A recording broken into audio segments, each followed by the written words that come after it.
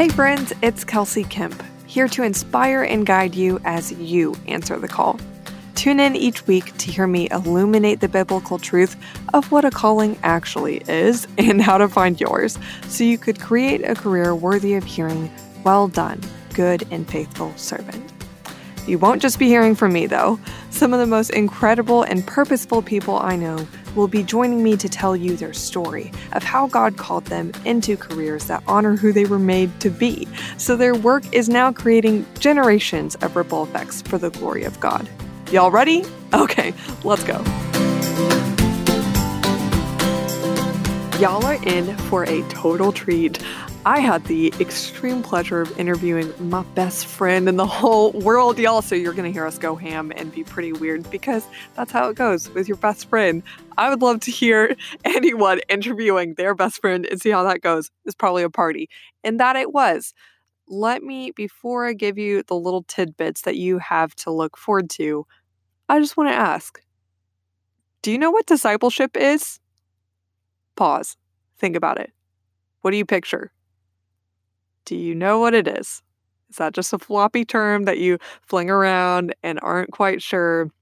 Because I don't know if you've probably read or have heard of the Great Commission and that we're called to make disciples of all the nations. Is that just believers? Do you just have to pray the sinner's prayer? Why does discipleship even matter at all? Well, today you're going to hear Renee talk about the life-changing effects of discipleship and the absolute importance of it. Quite honestly, you're going to hear her kick your booty a little bit, so get ready for that. And you are also going to hear not just about discipleship and Renee's journey with that, and also our friendship and our history and being in high school and all the things. We actually had quite a few surprises of the impact we've had on each other's lives that we actually did not know about. So I would highly recommend, just for fun, pretending to or doing a real podcast interview with your best friend. You're guaranteed to learn something about each other. But one thing that you will hear in Renee's story is also her willingness and what happens whenever she totally gave up and was willing to release what she once thought was the plan for her whole life, which was to pursue a professional career in dance. And she was willing to give that all up. And you're going to see how the Lord brought that back into her life and has called her according to his purpose. So, quite honestly, you have to listen to this.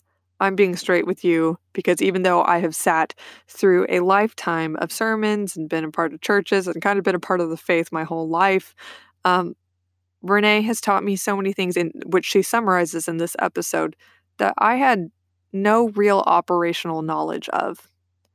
Things that are vitally important to following the truth of what the word says, following the true gospel. So no matter if you think that this topic of discipleship is scintillating or boring, or how does this relate to me just wanting a new job that I like, take an hour, okay? Listen to this while you're in the car. You have to.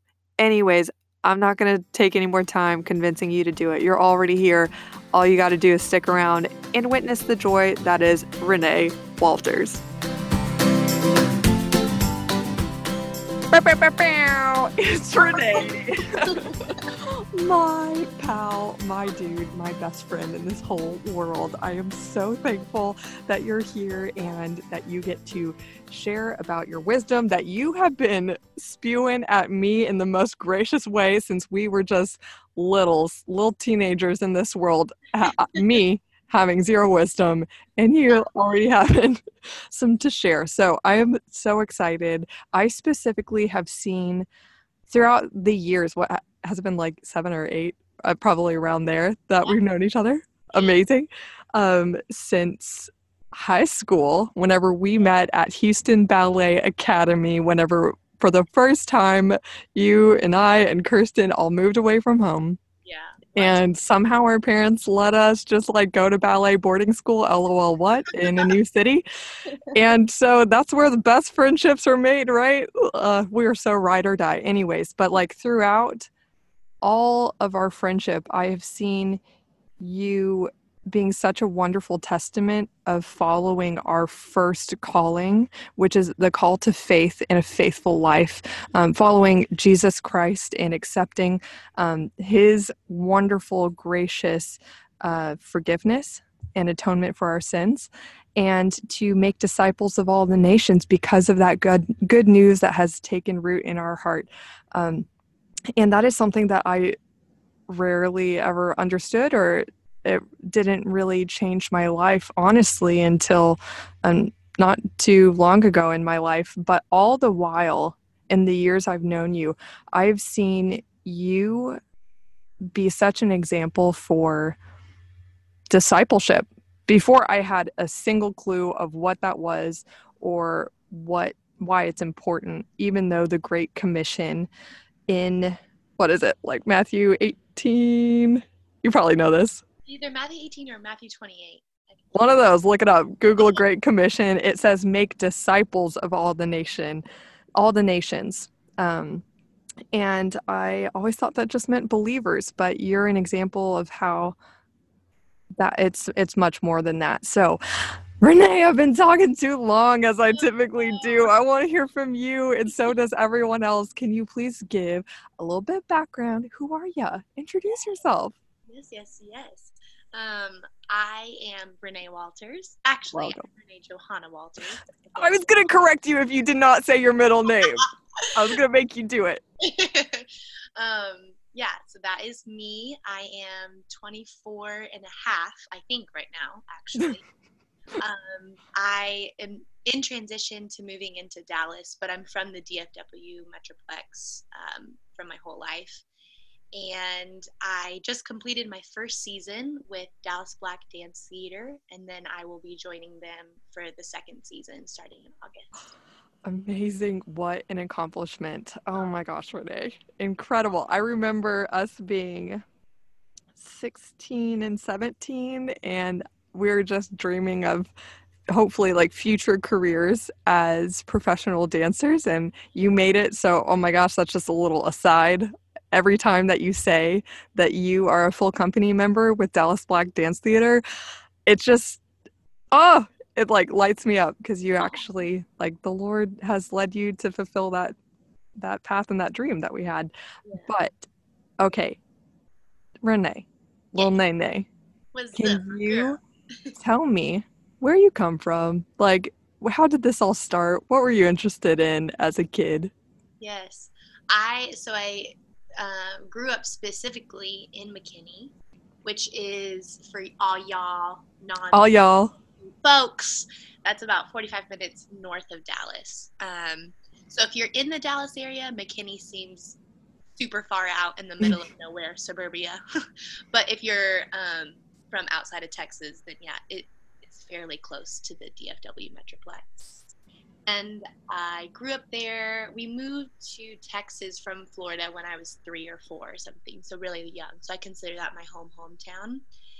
I started dancing when I was 6, so pretty early on, it entered my life.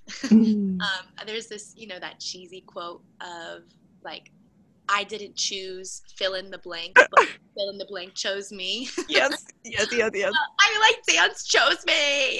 Dance chose me. But same, bro. Like, once I got into my first class, I very quickly fell in love with it. And at the time, I wouldn't have understood even close to the capacity of which it was going to infiltrate and influence my life. And obviously how much God had in store for me with it, but I did have a very immediate passion and connection for it. So by the time I was in 2nd grade, I remember thinking, I want to be a professional dancer. Yeah. And, at that age, you can say a lot of things and not know the gravity of what you're saying. So I don't think I understood even what that meant, what that looked like. It was probably just like, I want to be on So You Think You Can Dance. Exactly. But, so I say that to answer, like, what was I into or what was I up to? Dancing had always been a part of my journey. And by the time I was in second grade is when I had started dancing every day after school. I started competing, so that took up most of my weekends in a given summer. And then shortly after that, I started even training for the summertime. So it was kind of a year-round situation. Yeah, in it for life, every day, son. That's what we used to always say as we were at Houston Ballet, literally dancing every day, like 8 hours a day. Brutal, brutal. And can you give a picture of also your faith background and how that developed over the years alongside dance, and if they intertwined at all? Yeah. Growing up, I was exposed to Christianity quite regularly. I would say that being in the Bible Belt in Texas, and more specifically even McKinney, Christianity was kind of a normal part of culture. I would say McKinney is definitely family based, and so there are a plethora of churches even in McKinney, a small geographical area, but it's just kind of part of this Southern Bible Belt culture. Mm-hmm. And while I have a lot of dissonance towards that, yeah, me as well. Plus, Dallas is like what's considered like the buckle in the Bible Belt. Right. Yeah. And I lived there for 2 years, and I'm sure we could talk about that for a whole nother podcast. Yeah. But I could definitely see how that's a part of. It's something that like any Christian is aware of, if not like fully participating in like just cultural Christianity. Yeah. Yeah, definitely. In Texas, I should say. I didn't say in Texas, just because of the culture. Yeah. Yeah. So I grew up around it, exposed to it. My family was not specifically active in participating in Christianity, but I would say there are memories or even seasons of my life where I believe my parents specifically tried to allow us to make that decision for ourselves.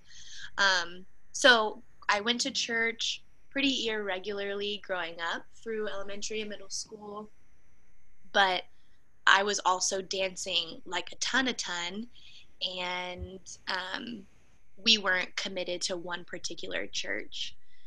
In middle school, there were a couple years that we had been going to a church more regularly, and I actually got involved with a youth group. So that's one of the landmarks, I believe, of what God was doing in my life, even before I truly knew who he was, who Jesus was, God's mission for humanity, for me, and all of that. But that was the first time that I was exposed to people who loved me with a real clear purpose of Jesus loving me through them. Yeah. And that was my the youth pastors and then a couple of friends there. So that was influential in my journey. And then once I got to high school, truly, Kelsey and Kirsten were huge in my journey, because I had moved away and had all of these years of seeing God in and out of my life, or going to church in and out of my life, but never having consistent models of friends who loved the Lord and who were vocal about it. And I have specific memories of both of you guys talking to people at Houston Ballet, and me and inside being like, oh my gosh, they're so bold for asking like, what do you think about God, or just having a visual understanding of like, they're your friend and they're also going to ask you questions that are not normal for teenagers to ask, and how that is loving and not like weird or whatever. And just so the listeners know, the three of us would hike to church. Literal hike. Yeah. Yeah, like we didn't have a car. We took the bus. We had to walk, got stranded. Truly. So I really believe that was the Spirit continuing his work in my heart and my mind, and seeing that this God that I had perceived to be real was actually my father, and he was an infinite presence in my life, and that he desired and pursued me personally and specifically. So yeah, Kirsten and Kelsey were, I would say, the first friends that I had where my friendship was rooted first and foremost in Christ. And we were little dweebs back then. Oh, we were dweebs. We were punks, like straight punks. Also, I feel like I'm having an out-of-body experience listening to you say that, because I just don't see how any of that actually describes how I felt about my life back then. Right. Actually, I feel that, I mean, I think that's just a testament to the Lord working through us, no matter what's going on in our head, or if we actually understand or grasp the whole truth. Because whenever I look back at the time, I wasn't reading the Bible. I'm not sure I ever read it too much at all at that point. Everything was honestly just, I know that this is like the most cringeworthy thing, but it was just like from the parents. And somehow I think that the Lord, even though I didn't have a full mind to like grasp all of it, I still really strongly believed. And that's been a weird thing about my life, is that I have felt like nearly all my life I have believed, but that is so much different, feels so much different than being a follower, which I honestly wouldn't say I have been until very recently. And my experience of that year at Houston Ballet, whenever we were together, was the exact opposite. You were the first friend I like dear friend I would say I ever had. I had friends growing up, and they are dear to me, and I love them so much, but you were the first person to stick with me no matter what. And I stick to the fact that after that year and we moved, like we were separated, which was so sad for me, I remember thinking, if I didn't have Renee, ever, I'm not sure I would have a picture of a friend or friendship in general in which someone showed me that they would stick with me no matter what, how much of a punk I was, and how self-centered, and how I took like a whole hour or more to put on crazy makeup. And you waited every single time. You just would chill as Kirsten and I were like being drag queens and, exploring makeup for the first time as teenagers. And it was so horrific. But you're so kind. I have to interrupt because I have to actually point out a huge fact in this story. Because the reason that I would wait for you and Kristen to get ready is because you basically housed me that whole year, and because you literally drove me everywhere. So once we got a car, which was later. This touching part about that is the only reason why I had the privilege of spending that much time with you guys is because you were extremely gracious and generous with all of your resources and your love and your friendship to me from the get-go. So okay, 8 years later, I found out that I actually held my best friend prisoner, and that's how our friendship has gotten to this point. Okay, go on. You're talking about your faith and dancing and how that progressed. So yeah, Houston actually really was influential in my faith journey, and I could talk about that for quite a while. It was some of those clarifying moments of meeting God and Him being gracious and trying to reveal Himself to me at a time when I wasn't remaining in the vine. I wasn't feeding on the word. I wasn't in community really, but I do see how much He was speaking to me that year. And then the following year, I moved away again for a different dance program. And that year and the remaining of that summer was my senior year. Mm-hmm. And it was a difficult year. This ties in my dance and my faith kind of in one.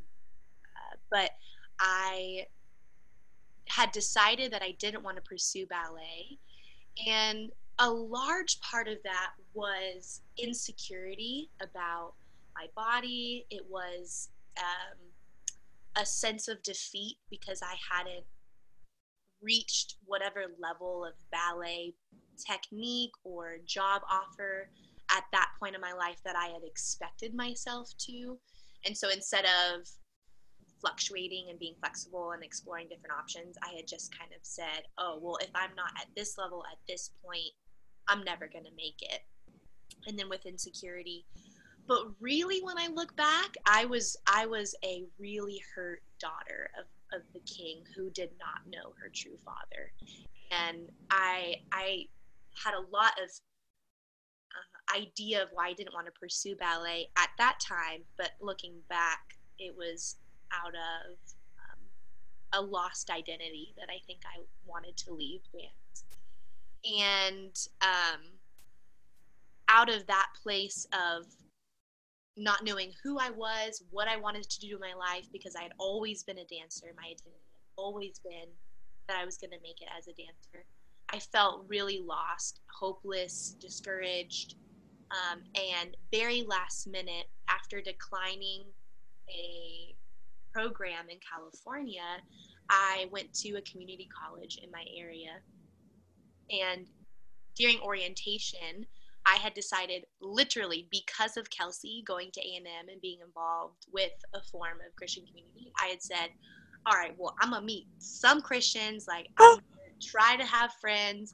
I had no idea what I was getting myself into, but I was like, I want to do what Kelsey did. That is so wild.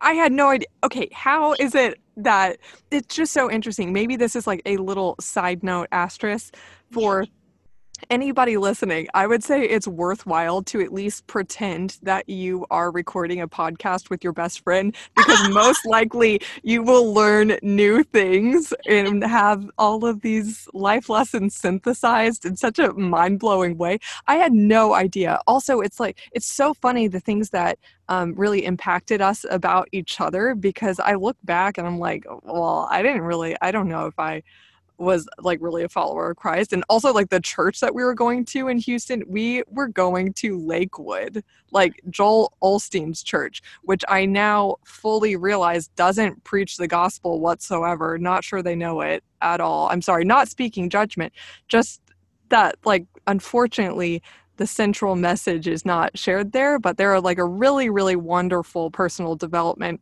group going on in Houston. Really wonderful. Keep up the good work. Tony Robbins is certainly threatened by your presence. But anyways, maybe that was hateful. Renee, was that mean? It was a little mean. I'm so sorry. It's absolutely classic Kelsey, and I do feel like it's one of your spiritual giftings to call things as they are. Oh, you better watch out. Little bam bam. Little spitfire. Sorry. Okay, you were at this Christian organization. Yeah. Or you participated in it. Right. So at orientation, I met a couple of people from the campus ministry that I would later join. And I signed my name up to be contacted. And the next week, I went to one of their weekly large group gatherings. It was the first of the year. And I was shooketh, as they say. I had really no idea what a campus ministry was or what I was getting myself into, but I was very much taken aback at how many people wanted to know me, how many people immediately had an ability to love and care for me despite knowing my successes or my failures or what I could offer them. And I felt a true sense of safety. Mm-hmm. And I had, friends growing up who had loved me so well, and you both being huge in that, but it was different being immersed in this bubble of people. It wasn't these individuals that were pursuing me or loving me only. It was a collective unit. Yes. And because of how striking that was, I continued to go. And through that first year, it was a pretty intense immersion into Christian community, which I also believe is so much a part of God's plan for discipleship in the believer's life, is to be discipled through community. So I don't really separate those two things. But yeah, and after that first year, I think my whole college journey with Jesus is a story in of itself. But that's just some of the background of faith and dance. And then I don't know if I clearly communicated this, but once I had stopped dancing my senior year, I had really stopped dancing. So when I joined or started taking classes at that community college and then joined Focus, which is campus ministry, I stopped dancing. Wait, so you got back into dance alongside Focus? How was that restarting dance?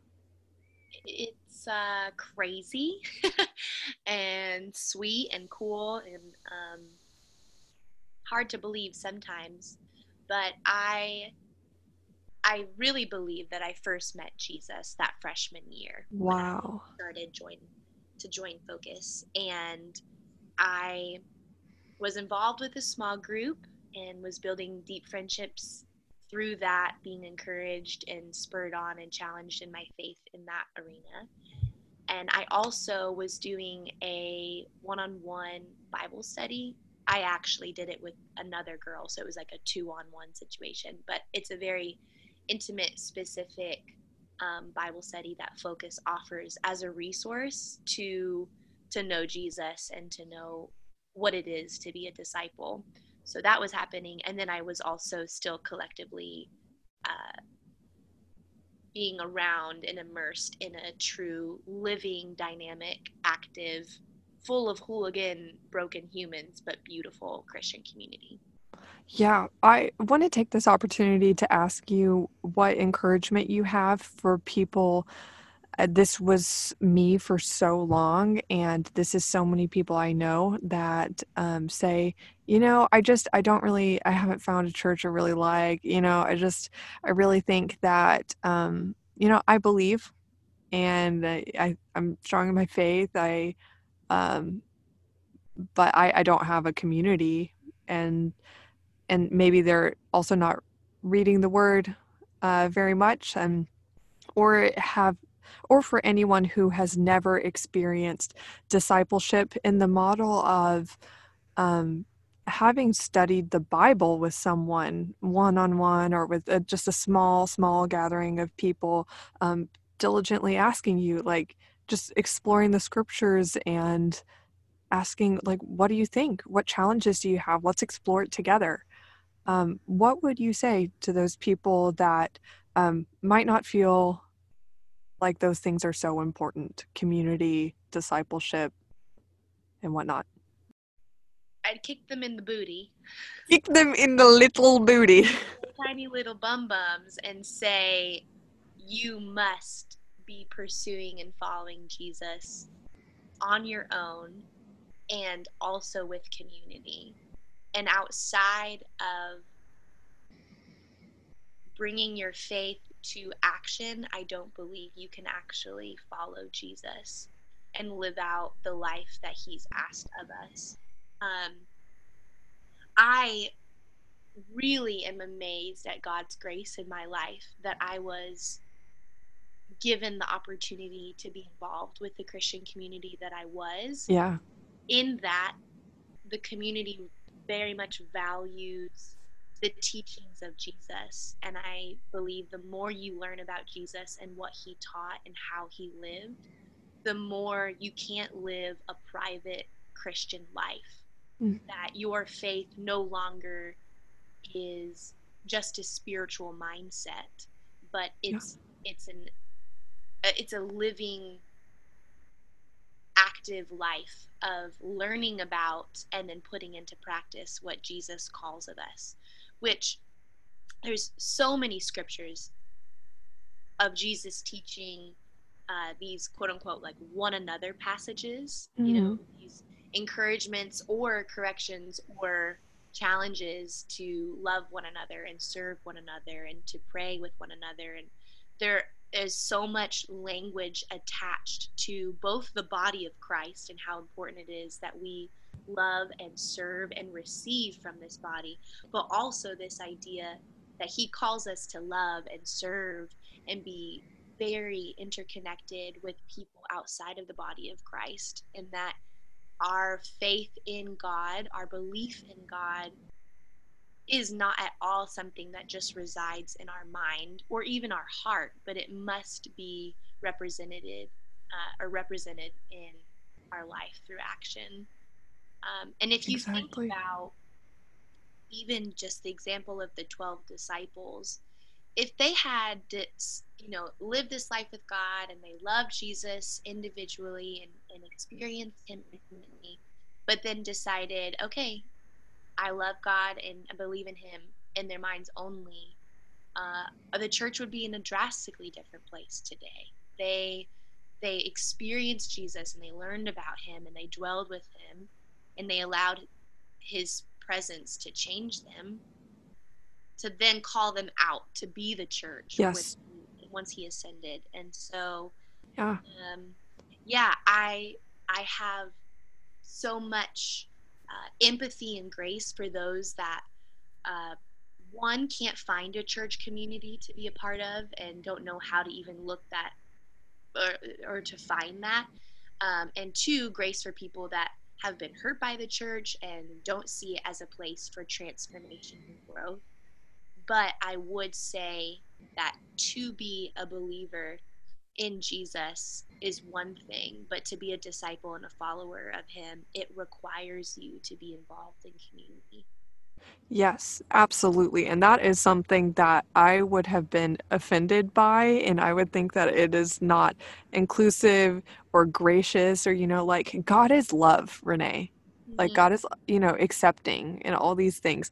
And it really just came, and by the way, I would continue to be kind of offended or like, your opinion, until like not even that long ago. I didn't even start to actually experience discipleship until the first time in my life was starting like last October, whenever I was 24, almost 25 years old, after considering myself a Christian my whole life. But to add on to what you were saying, I would add this example that one of the women that discipled me said, like, well, I know you believe, Kelsey, but like belief, what does that do in your life?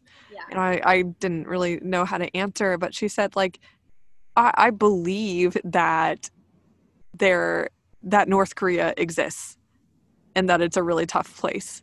It has no actual effect on my daily life and how I live it.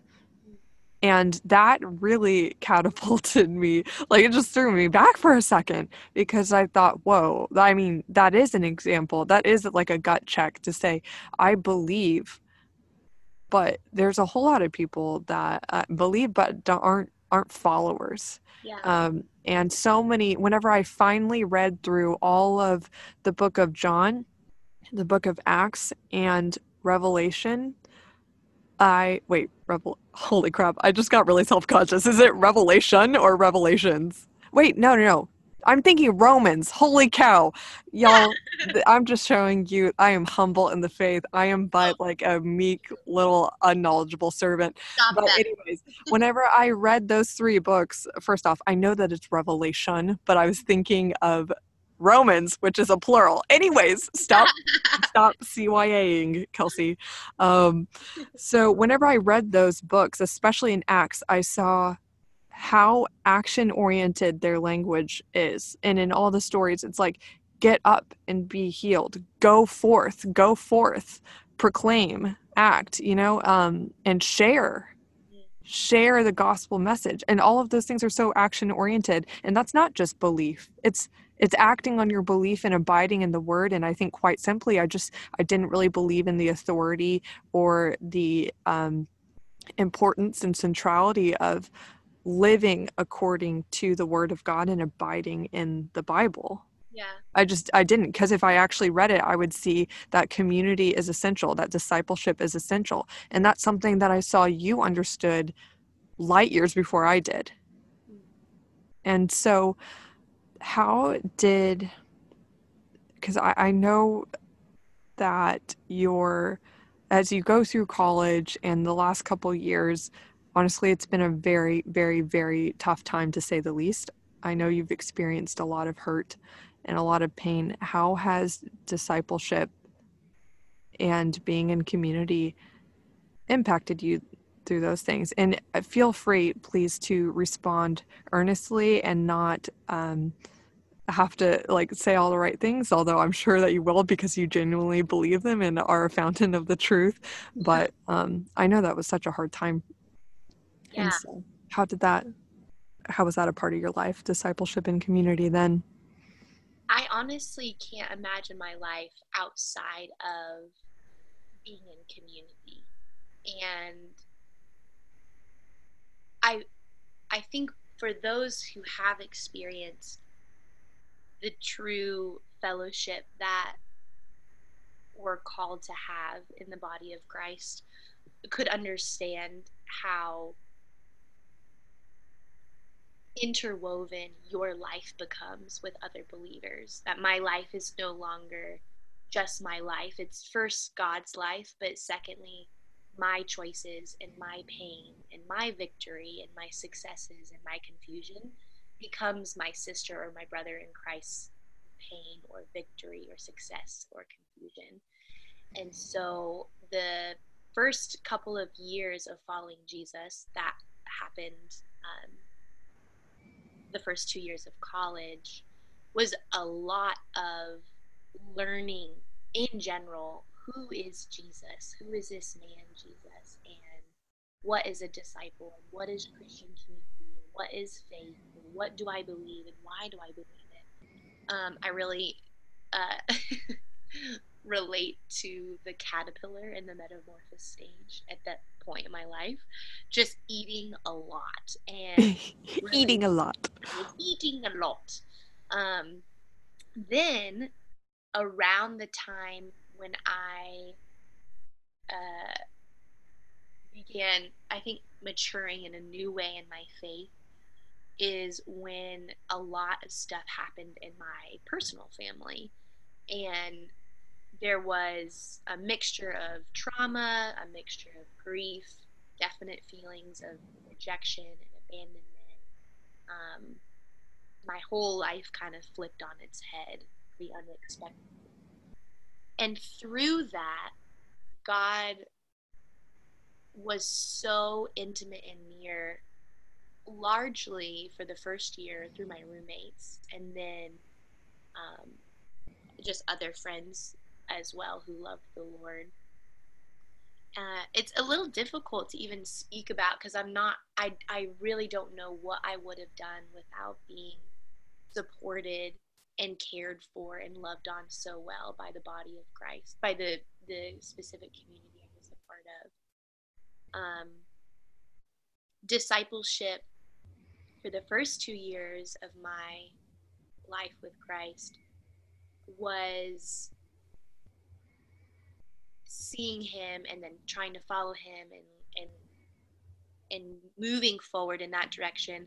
But I consider discipleship for me, once some of my harder experiences began, to be a lot more about receiving. I saw a different aspect of what it means to be a daughter of God, and how, yes, he asks us to give our life to him, and he asks us to pursue him. And if that means suffering and sacrifice, then glory to God for that, which I so believe is true. And I think for me, that journey to the cross, once I experienced some of that greater pain, was receiving the love of God through community and through people that were discipling me.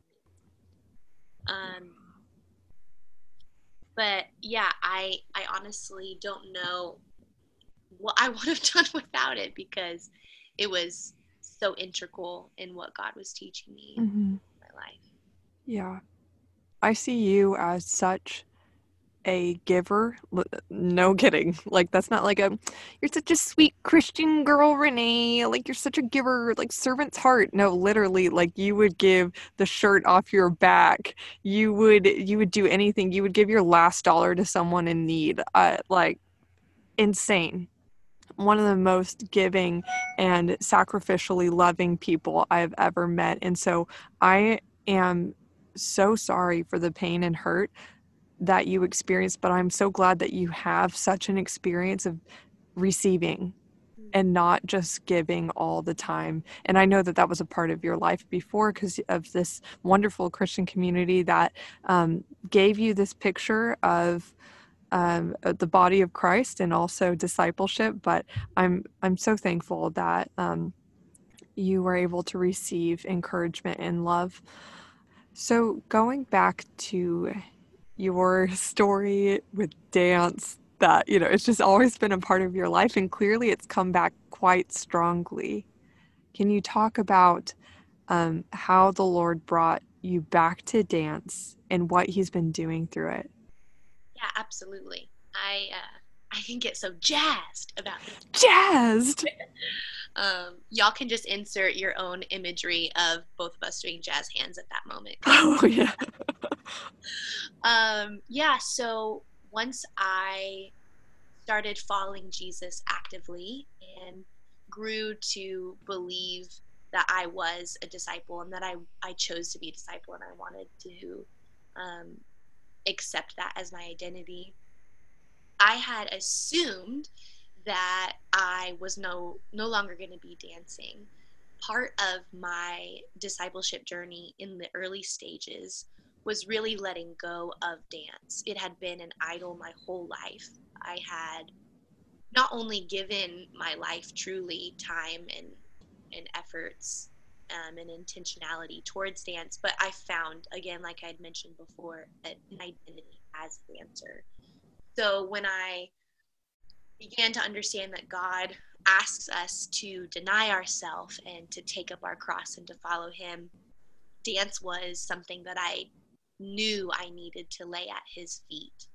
So it was at that point that I kind of surrendered dance to him and then assumed, okay, well, dance was something that he was gracious to let me experience and that it taught me so much and gave me so much, but that my life now is centered on Jesus and dance isn't a part of that. Well, come to find out, different plans. So yeah, I remember dance kind of popping its head up the end of my sophomore year and kind of my junior year. I had different experiences where people would ask me to teach a dance class informally. I was interning with a nonprofit and there was some dance opportunity with that. And then I was connected with a woman who introduced me to the whole idea of dance therapy, which I was extremely intrigued about from the get-go. And then I actually started teaching dance my senior year of college. It's actually technically my fourth year because I did 5 years of college. Yeah, girl, you're so dedicated, doing more than the average, I guess. Definitely not true, but anyway, so dance had reared its little head in my life. But my fifth year of school, of uni, in a time of prayer, I believe in faith that the Lord said, I never said no to dance, and don't say my no for you. And I was really struck by that because I had honestly laid down dance and I had laid down this idea that I was going to perform professionally. I had felt excited about other avenues that I thought he was maybe going to take me down. But at that time, it was, the fall semester of my final year of school. And I was like, what the heck does this mean? But through a whole process of praying a little bit more about that and seeking the body of Christ's wisdom and advice, I began taking dance classes in the Dallas area. And that led to me dancing with two different small local dance communities in the area, and had little performance opportunities that spring. And then in faith went to a bunch of auditions for dance companies and such. And all of this was without understanding that I would be at a dance company or make it still, but it was honestly out of a faith and an obedience to at least get those auditions, because I felt God had called me to that. And then, I auditioned for the company I'm a part of now, having no idea what he would be up to. But that following summer, I was offered the contract. And there's even so much of what God was speaking to me about and doing in my life that spring semester of my final year. But ultimately, I believe he called me back into the dance world as a sent one, and knew that I needed the time away and the space to really grow my identity in him, and to step into being his daughter first, and then sending me out with those tools and the resources to fulfill, I believe, one of my life purposes, which is to be a light in the concert dance world, and to really love on broken dancers who don't know the Father yet. That's incredible. Oh my gosh. And can we just, like, as an aside, talk about how it's not just like, oh, cool, really glad that worked out for you, Renee, and you got a contract at a professional dance company, living the dream. It is, there's no other way than it being the Lord that you got this contract, because there's a few things that make it very unlikely. One being that, didn't you tell me it's always just been 12 dancers? Yeah. And they created a 13th spot for you? Yes. That was crazy. Also, it's a troupe of African American dancers, and you are Caucasian. I am, sure enough. Pretty crazy, and I'm sure that I'm so thankful for the testimony that you've been to me, and I'm sure many others, to be so dedicated and humble to just listen and say, I see you, I hear you, in racial reconciliation, and be a light to that, to other people that just don't understand. You've had to call me out so many times on my ignorance of, like, me thinking that, oh, no, like, I'm so supportive of, and I understand and I see, turns out that's, like, not the thing to say to someone who is in any kind of minority situation, to say, I understand, because I don't understand at all. And so your posture of consistently leaning into and embracing the, I don't understand, so I will just listen and say, I see you, I hear you, and support, that posture that you have. I think it's so profound. So I thank you for that. And is there anything else that you would like to add on top of that, just to anyone like me who just, can you add additional insight or a message of encouragement and, I don't know, maybe even rebuke to people who are in the majority? I'm just going to say it, like, white people, given the perspective that you've had expanded through your experience. I think you communicated everything that I would initially think of, which is to recognize your privilege, to recognize what white identity is, to recognize white superiority in our society, both on the macro and the micro levels, and to acknowledge that in your privilege and in your identity as a majority, to know you will not understand marginalized or oppressed people groups, whether that's socioeconomics or race or gender, or any other categorically marginalized people group. You won't understand, but that at all is not a cop-out answer to not seek to understand. Yes. And I think with a deep commitment to empathy and humility, I believe seeking to understand other people's narratives is absolutely paramount in following Jesus even. Yes. I believe his heart and mission to transform and redeem individual lives and lives collectively and creation calls us to seek to understand. And so there are now so many resources online, in faith communities, through even social media, to expose yourself to narratives that are different than your own, and to bridge a gap of misunderstanding.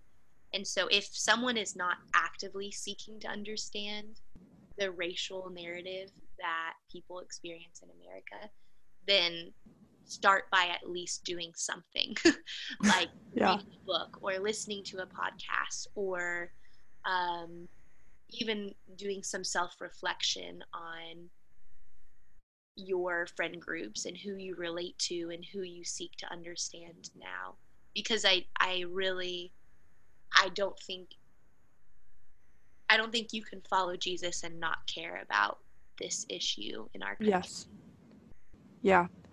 And so many issues like it too. Like, I think that you said something so profound in saying that I don't understand and I won't understand because of my point of privilege that I've grown up in.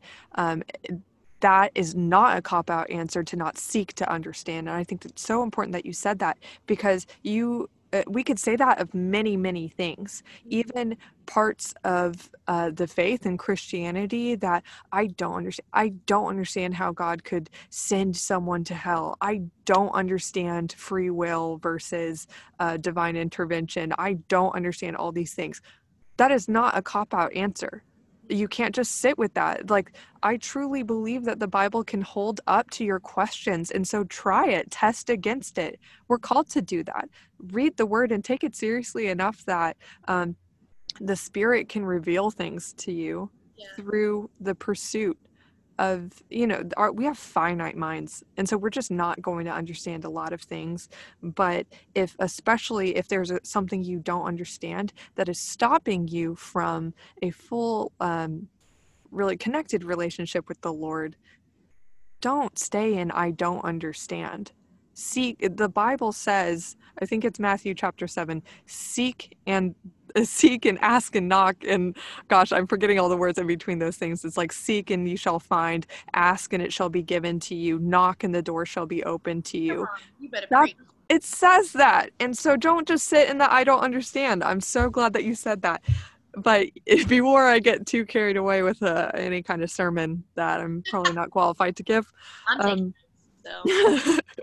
I want to ask you, what is your idea of your calling, and then what would you encourage other people who are trying to understand what their calling is? How would you encourage them? Yeah, I'll start with the second question. I'd encourage people to seek Jesus, learn who Jesus is, and that can be super generalized and that can feel lofty. It can maybe even seem simple-minded, but I really believe that our faith begins with knowing who Jesus is, that he is the image of the invisible God, that he is God fully manifested to make himself known to us through a physical dwelling. So I don't believe you can understand the calling of God and the purpose he has for your life individually until you know the calling that he has for all of his children and the purpose he has for all of his children. Absolutely. That has to come first and foremost. If you're looking for your calling just to hopefully get the end result of a happy or purposeful or fulfilled life without knowing the one that gives it, the one that calls, like you just, I would encourage you to just say that I'm following my passion because you're not following a calling without a caller giving you a calling. And Yeah. that's just like a coined term, calling, really, because if you actually do a word study in the Bible, it is almost, I would say like at least 97, 98% of the time, it is only relating to our primary calling to faith, to follow Jesus and to live a faithful life of following the Great Commission, which is to make disciples of all the nations, baptizing in his name, so they could receive the gift of the Holy Spirit. And I'm going to have to paste that verse in the show notes to make sure I ain't botching it. But True, it's Matthew 28. thank you. Thank you so much. But the way that we use calling and, the way I honestly use calling, um, is just to kind of use a shortcut word to say the the guidance of the Father to act out your faith through your whole life, and a primary opportunity in that is your career.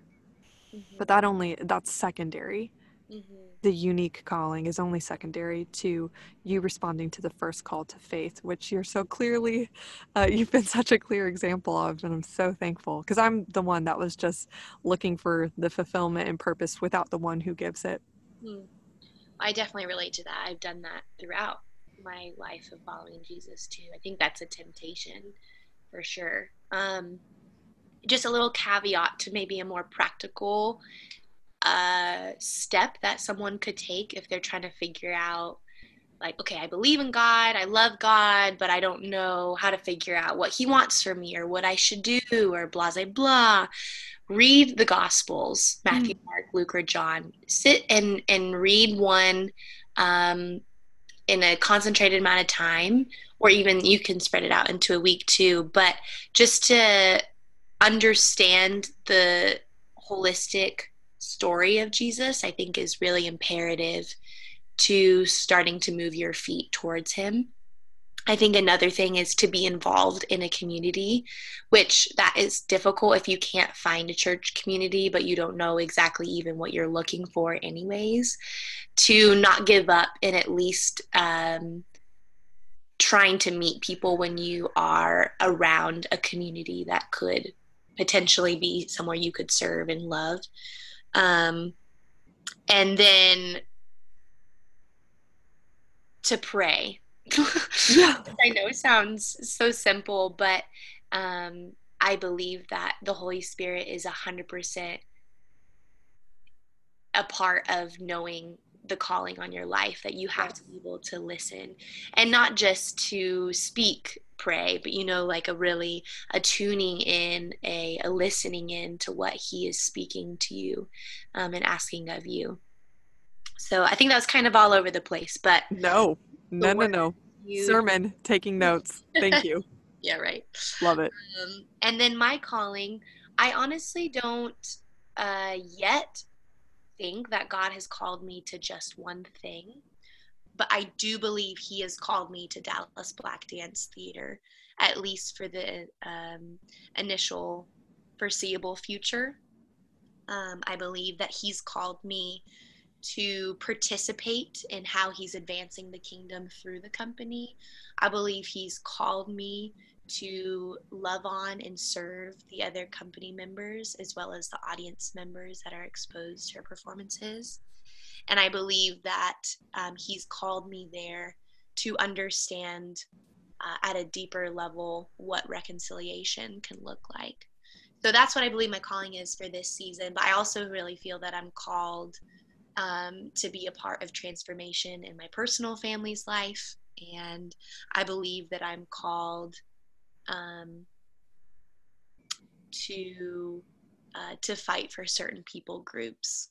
That's a whole other story, but to be an advocate. So we're going to have to do part 2, part 3, part 100, because I just always want to be talking to you, Renee. And I think that what you're saying is also so incredibly pertinent because it shows a picture that it is by no means that you have missed the mark and you have not found your one life's calling, because that idea is completely false, actually. And I'm sorry if like me using a shortcut term, which is calling in the singular, is actually a bit confusing. But I think what you're saying is it's completely true to the Christian life of faith that we're intended. It's callings.